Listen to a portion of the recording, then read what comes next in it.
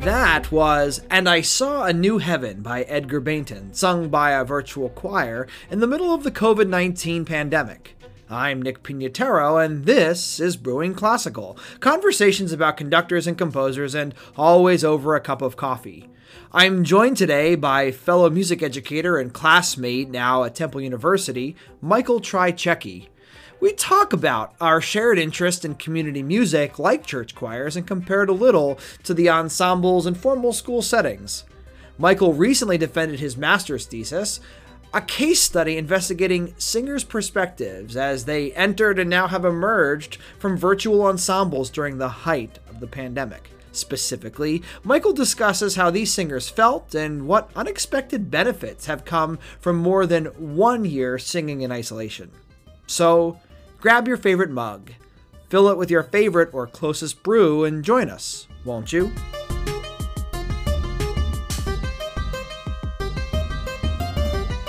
Well, Michael, it is so good to be with you, and thanks for coming on Brewing Classical. One of the things that's been really exciting about this time is that we've gotten the chance to know each other via Zoom. But here we are speaking to one another via Zoom, but the thing that connects us is coffee. And I have a cup right now of some Happy Mug. I always drink Happy Mug. It's a roastery. Now they're out in Erie. It's called the Strong and Gentle Bear Blend with notes of milk chocolate and raisins, and it's full-bodied, they say. I normally go with a single origin, but this is my work coffee. So that's where we are right now. What about you? What are you drinking in that mug? I've got a backyard beans based out of Lansdale. Can't remember the name off the top of my head, but it's a medium blend. It's got notes of chocolate and cherry, so kind of a similar vibe to you. Yeah, that's the way to get through it, especially after a nice day here. So one of the things we both share in common is our willingness and ability to work with school ensembles. You're a teacher in Springfield School District, right? Yeah. And you're teaching what, elementary or middle school students, or? Yeah, I teach first to fifth grade general music. Great. So you'll have a lot of these same experiences, but you also work with a choir director. As a choir director, work with choirs, amateur and otherwise. And one of the things that I've done too over my years is been a music director and choir director in Philadelphia and other places. And so I think we have a lot in common. One of the biggest things I know you wrote a lot about recently and researched a lot about is pandemic singing, pandemic ensembles, community ensembles, especially in comparison to like school ensembles. I guess my first question for you is what was your experience with these, I guess it was choir during the pandemic? Yeah, so as a little bit of background, I sing with a church choir based out of Malvern, Pennsylvania, and I've been singing with them for 5 or 6 years now. And when the pandemic started, the choir director was looking for just some kind of musical selections recorded at home that we could submit and pop into the Sunday live stream church services. Hmm. So me and a couple section leaders, we recorded to a click track and recorded some motets together or individually, and everyone sent me a track of their isolated voice recorded on their phone, and I used my audio editing software to cut it together and line up consonants and all that stuff, and put together a mini virtual choir of some tenor bass motets. And when we define virtual choir, we're talking about synchronous performance, or are these these are Yeah, so these are individual isolated performances that are each voice part is recorded isolated by themselves, and then it's cut together in post by me. Mm-hmm. So what was each musician's experience like contributing? So we normally practice our music on our own and then come to the rehearsal in community music, and I think in school music, which can be so similar. But did they work together? Well, they couldn't work together, right? They were isolated. Right. What was that like for them? Yeah, so with this recording project, it started with just a couple section leaders, and over a few months of the pandemic, it was expanded to the full choir. Everyone was welcome to participate. So this is professional singers and volunteer singers. Professional singers had a pretty easy go of it. It was just singing their parts like they typically would, and there wasn't too much stress over it. The volunteer singers generally hated the experience. Mm.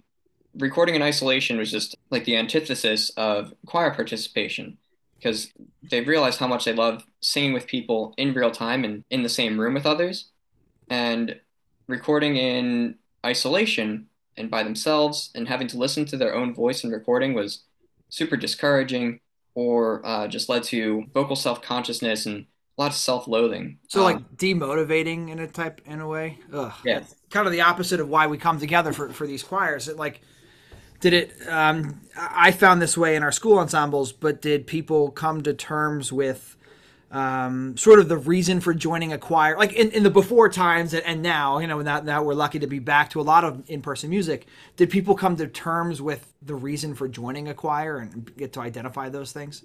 Yeah, so in my research, one of the things I was focused on what motivated these singers to participate in this virtual choir, how they benefited from it, and then I also wanted to focus on what they valued in their church choir participation overall. So the social connections among the choir members was one of the biggest driving factors in keeping them motivated, and also this kind of duty to servicing the church and the church community through providing a semblance of normalcy through continuing the music traditions at the church with the virtual choir. And then when it came to investigating the values of church choir participation, a lot of people realized that they were motivated by the connections they have with their fellow singers. And that was what kind of kept them going. That's what motivated them the most and what they cared about the most. Multiple of the participants in my study said that the pandemic helped them realize that they valued their role as leaders of the worship service at the church, which was something that some of them hadn't really come to terms with before. Hmm. Because one participant in one of our interviews was talking about how she kind of viewed her choir participation prior to the pandemic as an opportunity to kind of pursue her love of music that she's had since she was little. But through participating in the virtual choir and now coming back to in person, she realizes that her work isn't just for her personally, but also for the congregation at large. And it enhances that worship experience either in person or online. So it's kind of they're contributing to a greater cause than just singing music twice a week. Sure, and it puts what they're doing once or twice a week into perspective a little bit more. Exactly. And kind of reminds me of the beauty of performance. And in church music, we don't often think of what we do as performing so much as a service to the, like you're saying, service to the congregation, service to the faith. But to have ears, to have live ears, humans next to you within the same space, receiving in person from the sound, the acoustic sound or even the electric sound, but the sound in the same space, like developing that community. Without that, it's really like singing into the void. We had that same experience in the high school. The high school to me seems like a microcosm of society, and not unlike what I see. I suspect a lot of my students will go on and join things like perhaps the choir you were studying. And one of the things I think about is that they don't have to take these ensembles. I'm going to think specifically about our symphony orchestra at the high school, Strathaven High School, is that, the students, while they have to earn certain credits and they have to earn arts credits, they can do it without joining the orchestra. And they certainly did not have to continue the orchestra during the pandemic. And those rehearsals looked and sounded totally unlike the way we would run a rehearsal any other time. But I think what we recognize is that that going from the sound of the instrument to the ear of another person, when that is lost, we start to question the entire reason for doing things. And now that it's back, we haven't lost that magnificence. And I know that our students were pretty sad. There kind of would be one source of sound. Like perhaps I would be the one playing on the piano, or there would be a recording that we're pumping through the computer speakers, and the students would have to turn their microphones off, and they would have to play along and give me a thumbs up or thumbs down if it went well or didn't go well. And I had no way of really knowing, other than to ask for the occasional video and watch those videos. But they were, again, very, very isolated and very, very I don't know, lacking in excitement. So now that we can come back to this, it's been really exciting. And I think that the music feels like a service to the community, whether it's in church or not. What about the rehearsal process? When you were rehearsing with your choir members, or was there a director who was sort of playing the music and everyone was singing along? Was it more of a check-in? At the high school, we did a hybrid. What did you all do? So for us, it was this virtual choir. really relied on a lot of independent music making and independent practice. We had weekly meetings on Zoom, which Mm. functioned first as a social check-in just for everyone to see how they're doing, like talk about things that are going on in their personal lives. Then we'd also talk about music that was being recorded that week. And we'd go through notes about breaths or cutoffs, things like that, and considerations for individual recordings. But we didn't experiment with the real-time rehearsal process. Mhm. Instead, everyone was kind of sent on their own to record their selections for the week on their own time. And so what's interesting is that for some people, this was great. It was a way for them to spread out their musical hobbies throughout the week and get the chance to sing a little bit every day. Some people sat down and tried to record their selections all in one shot, and it would take hours compared to what would typically be a 2 hour choir rehearsal on a Mhm. Thursday night. These people didn't necessarily join the choir for a music educational experience, but their engagement in this community choir and this church choir led to educational experiences. They had to kind of self monitor and Mhm. reflect on their own performances, kind of pick apart what went well, what didn't go well, and also rehearse and practice on their own. Right. So it led to this musical self-sufficiency that some of these participants didn't really have before, and some of them just are described that their musical literacy and their awareness of their own voices really increased and improved Would you through say the would you process. say it's an unexpected benefit of virtual choir for some of Yes, these musicians? definitely. And Um, not everyone felt it because some sure. people, like I said, were so self-conscious and just so frustrated by the process itself that they just quit recording for the virtual choir. But there was a small handful of participants in my study that did describe benefiting from it and actually looked forward to getting the chance to improve their musical skills or at least maintain their skills when in-person singing wasn't an option. Mhm. I'm wondering too. We found this at the high school that sometimes the orchestra Zoom class was one of the few places that people felt comfortable like turning their microphone on and saying something, or just seeing someone else on the screen also moving the bow up and down or playing into the trumpet like was inspiring for some people. It kind of became like a not for all, but for some of us, a family, because it was like we're in this together. We also had this hybrid situation in which some people, once we got to the point where schools figured out how to bring some students in and have some students at home, we had some people playing in person. And what we would actually do for the most part, we mostly played outdoors. So here Mm. we were with, about 80 or 90 people on Zoom and maybe 5 to 10 people in the courtyard of the high school, a couple violins, a trumpet, and a tuba, or something like this, and then a saxophone.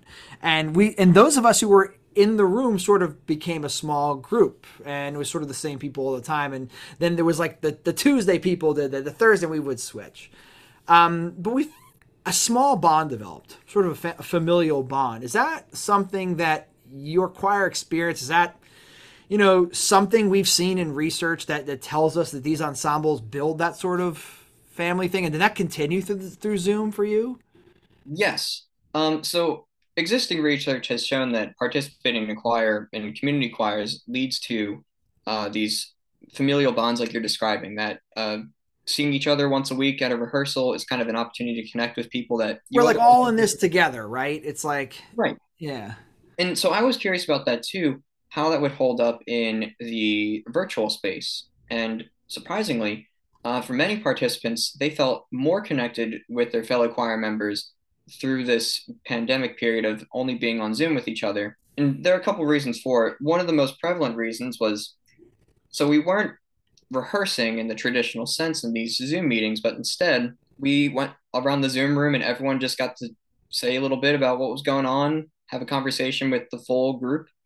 And so we got to know about fellow choir members in ways that the typical rehearsal wouldn't really lend itself to, that like social time. Mm. So we got to know each other a bit more on a deeper level. And I think that led to a bit more of like a personal connection and investment in one another. And so, coming out of the pandemic and into the in-person choir, multiple participants reflected on feeling more connected with their fellow choir members and realizing that this social dynamic is more than just a group for music making, but Mm. is a it's like a choir family. And there's a lot of love shared between those choir members for sure.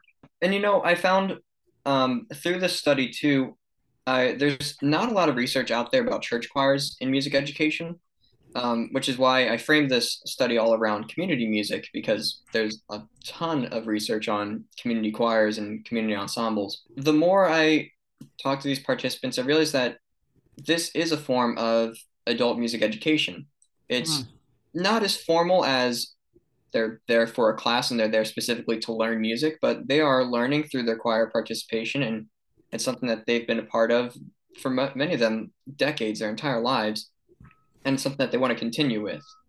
And so it was interesting and also eye-opening to work on this study and then realize that music education is more than just pre-K to 12 music, but it's so much more than that. And I think adult music education is such a valuable form of it.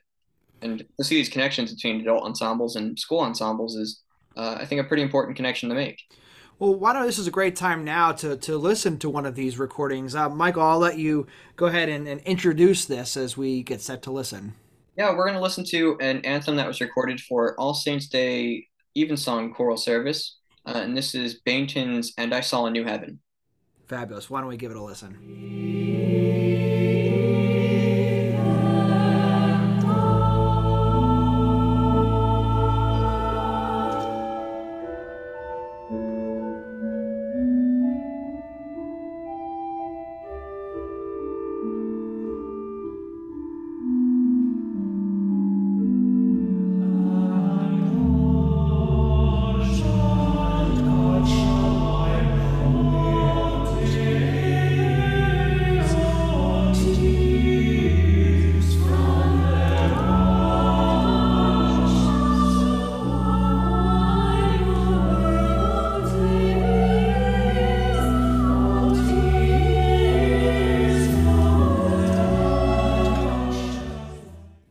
Michael, that was fabulous. I mean, one of the things I noticed immediately is the interplay between the chorus and the organ. How did you manage this Yeah. virtually?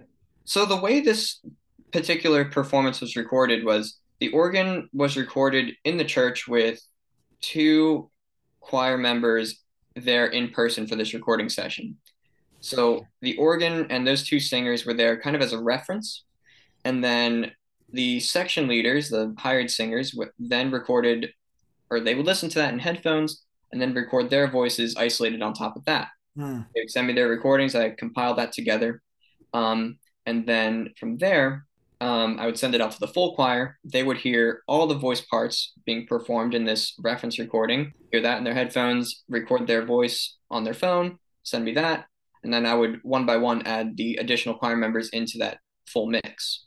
My colleagues and I got together. One of my colleagues decided to perform um, Viva La Vida by Coldplay. I think it was on the top of the pile. I thought, oh, this is relevant for students. But it was easy enough, and we pulled it off.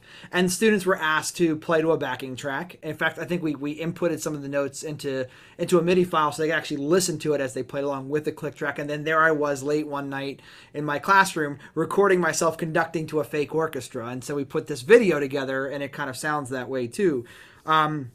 Which was kind of a crowning jewel for what we were able to perform. And I think, the organist and the two singers might have had that live experience. But one of the things that was lacking, though, is while it was neat, the orchestra experience was neat, at no point did anyone play in the same room.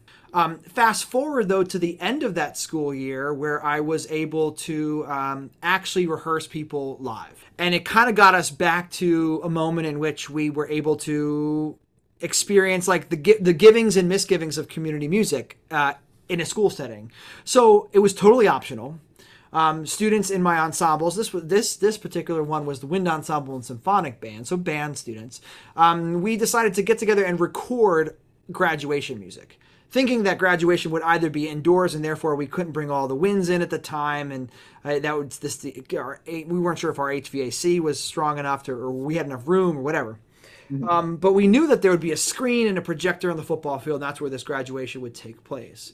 And so we recorded a video of the band playing, very, very distant, with playing masks, even outdoors, and bell covers, even outdoors. But for the first time, we were able to rehearse something live.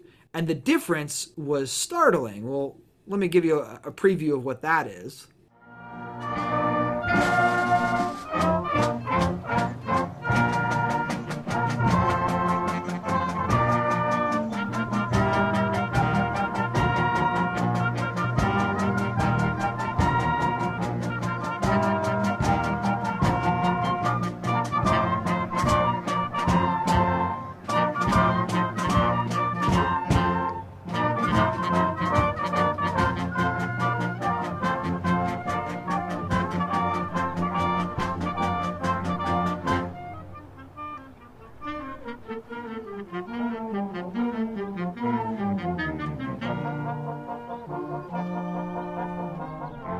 when we came out of that recording experience, everything changed. It validated musical ensembles because, like I said, it was almost like community music. It might be similar to your choir experience where these students they could have gotten an A without doing this. There was no reason they had to. It was extra. But these were people that maybe we all took music, in-person music, for granted. And then we got the chance to do this, and it was awkward, and it was strange, and it was different, but it reminded us of just how important this connection is.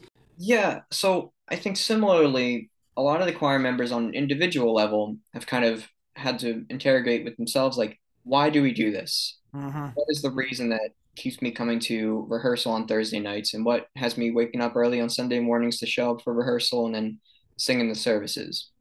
Um, and I think what's really incredible is that the exact people, or the same exact group of people who were singing with us prior to the pandemic, all returned to the choir when we came back in person.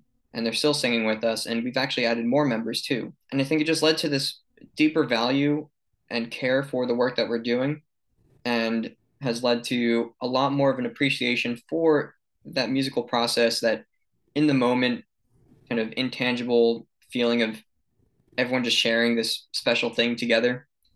And also just a deeper appreciation of the people that they're sharing that moment with.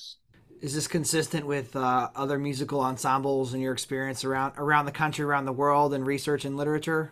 In the community music research that I found, it's that sharing that experience with other people is what makes it most meaningful. Mm. And that musical experience, while a love of music is what gets people into, or is the catalyst for a lot of community music participation, it's these connections and these bonds that are built over time is what keeps people coming back and keeps them motivated. That's what they benefit from the most.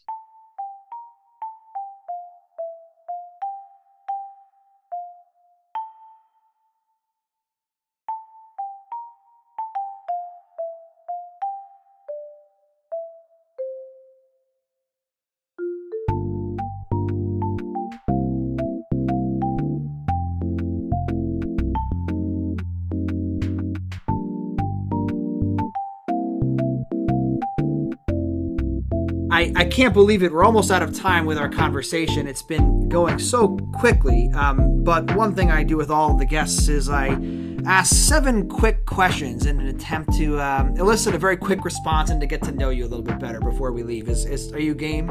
All right, yeah. All right, well, here we go. Question number 1. What's one recording album that everyone should hear? One album I think everybody should hear. My first gut reaction is The Phosphorescent Blues by Punch Brothers. It takes the instrumentation of bluegrass and has one foot in tradition and then also one foot in something that's pretty progressive and tastefully done, in my opinion. So it's a little bit of something for everybody?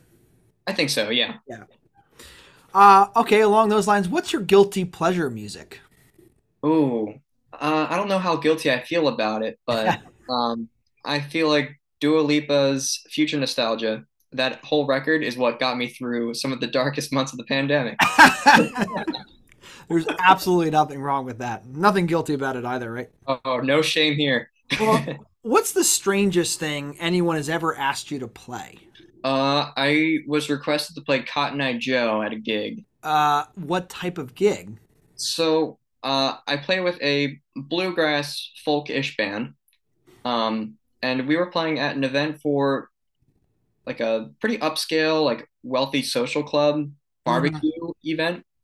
We're playing like some bluegrass standards and some folky versions of classic rock tunes. And apparently, like the owner of the establishment was like, "My favorite song is Cotton Eye Joe. Can you play Cotton Eye Joe?" And so during one of our breaks in between sets, we are like, "We're gonna learn how to play Cotton Eye Joe." Who or what got you started in music? I was singing Disney songs since I was Mm-hmm. a little kid, so I've always been singing and interested in singing, but I didn't start doing anything serious until I was in third grade and played viola. And I thought it was just the most important thing in my life, and I was really all in about the viola, just what I all talked about and played all the time. And I wanted to start my own string quartet with my friends in third grade and like play out on the street corner or something in my neighborhood.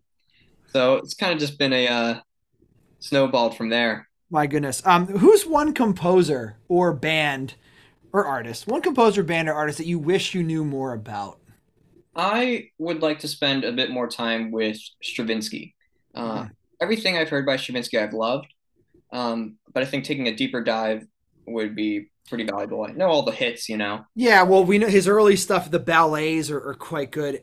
His Symphony of Psalms then turns into serialism and it becomes pretty out, but it's cool if you can stomach it and take some time.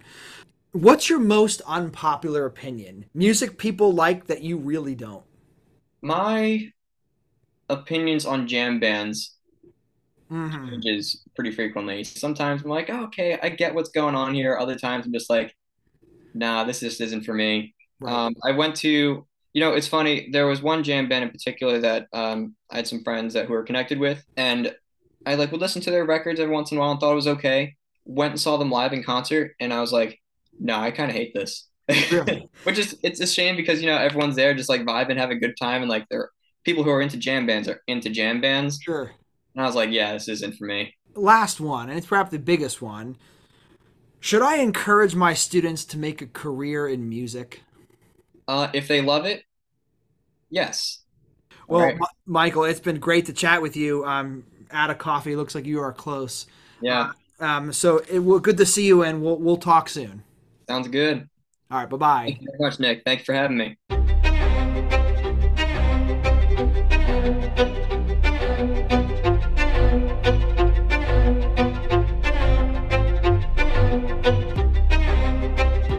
Brewing Classical grew out of COVID-19 stay-at-home restrictions when all of us needed just a bit of music to get through the day. My hope is that you took your mind off your everyday life during this episode and are a bit refreshed and more ready to face the next day. Michael Trychecki is a performer, songwriter, producer, and music educator from Philadelphia, Pennsylvania. With a diverse background in rock, folk, and choral music, Michael has performed at World Cafe Live, the BB&T Pavilion, Westminster Abbey, and venues across the city of Philadelphia. As a producer and engineer, Michael records local artists including his bands Andorra and Box of Books, with albums available on all major streaming platforms. As an educator, both in the classroom and in private lessons, Michael teaches general music, choir, voice, and guitar. Michael graduated from Westchester University with a bachelor's degree in music education and is currently pursuing a master's degree in music education at Temple University. Special thanks to the Strathaven students who challenged me to make this podcast and willed it into existence. Theme music for this episode was written and produced by Ava Fideli and Mateo Machado. I thank Miss Kate Plows for her tireless support and reminder that the world always needs more storytelling. Thank you, dear listener, for spending a little time with us. Be sure to rinse out your mug and let it dry for the next episode of Brewing Classical. Goodbye.